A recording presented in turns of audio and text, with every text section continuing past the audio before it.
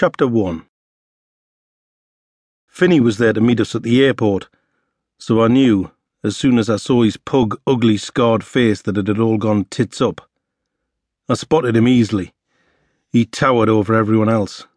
The relieved parents collecting backpacking teenagers, the minicab drivers on autopilot holding up their cardboard signs with the names of self-important businessmen hastily scrawled on them in biro. We were tired by now.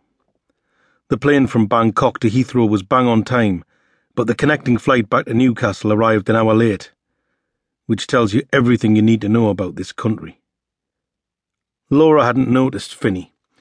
She was too busy restoring her lifeline, as she called it, attempting to wrestle her mobile phone from her handbag while simultaneously dragging the smallest of our two cases, mine, obviously, along behind her on its squeaky wheels. I could hear them squealing in protest with every step, because they were full of handcrafted wooden knickknacks she'd insisted on buying but had no room for in her own case. That was full to bursting with the clothes she'd packed in Newcastle but hadn't worn on the holiday because they were too bulky for the heat. "Why do you need 3 different dresses for every day we're out there?" I'd asked her before we left as I sat on her case and tried to flatten it. Now I was dragging Laura's case behind me, feeling no happier for being right. 10 days later we were back in Newcastle, and the look on Finney's face told me I was in trouble. There was no greeting, no small talk from the big man. All I wanted to know was why he was standing there, his huge frame dwarfing those flimsy metal barriers at the arrivals gate, gnarled fists bunched like he was about to start a fight. "What?" I asked him simply. "Bobby needs a word, Davy," he said in that unmistakably nasally Geordie voice of his, which had been caused by the iron bar that broke his nose years ago. I was reliably informed that it was the last thing the guy with the iron bar ever did. "Now?" And he just nodded. "What is it?" He looked over at Laura, who was still a few yards behind me, but preoccupied by voicemails from her girly mates and her bloody mum. "It's the drop," he said, and I immediately thought, oh shit. Laura didn't take the news well. "He needs to see you now?" she asked, as if I'd been called in at late notice for a shelf-stacking shift at the co-op. "Christ, David."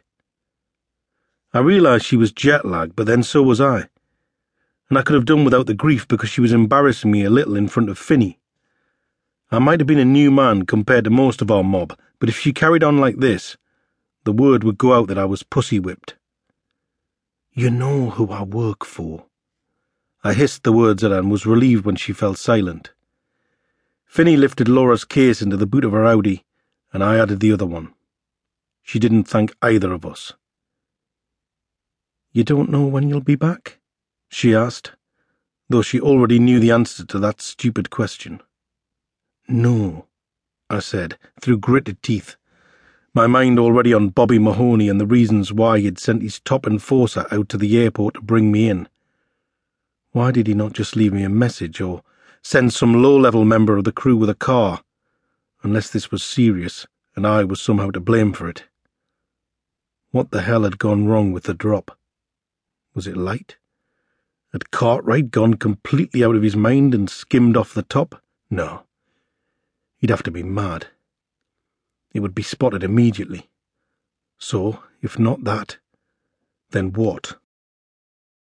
We waited till Laura drove away with a face like thunder, then walked over to Finney's 4x4 and climbed in.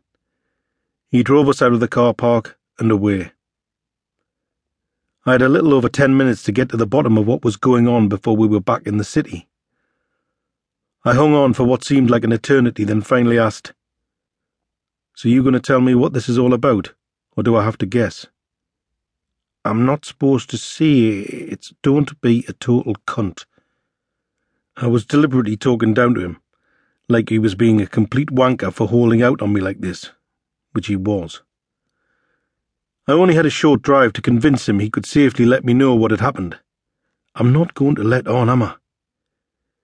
It was a bit of a risk talking to a man like Finney like that, and he gave me a look. We both knew he could have ripped my head off my body without even breaking sweat.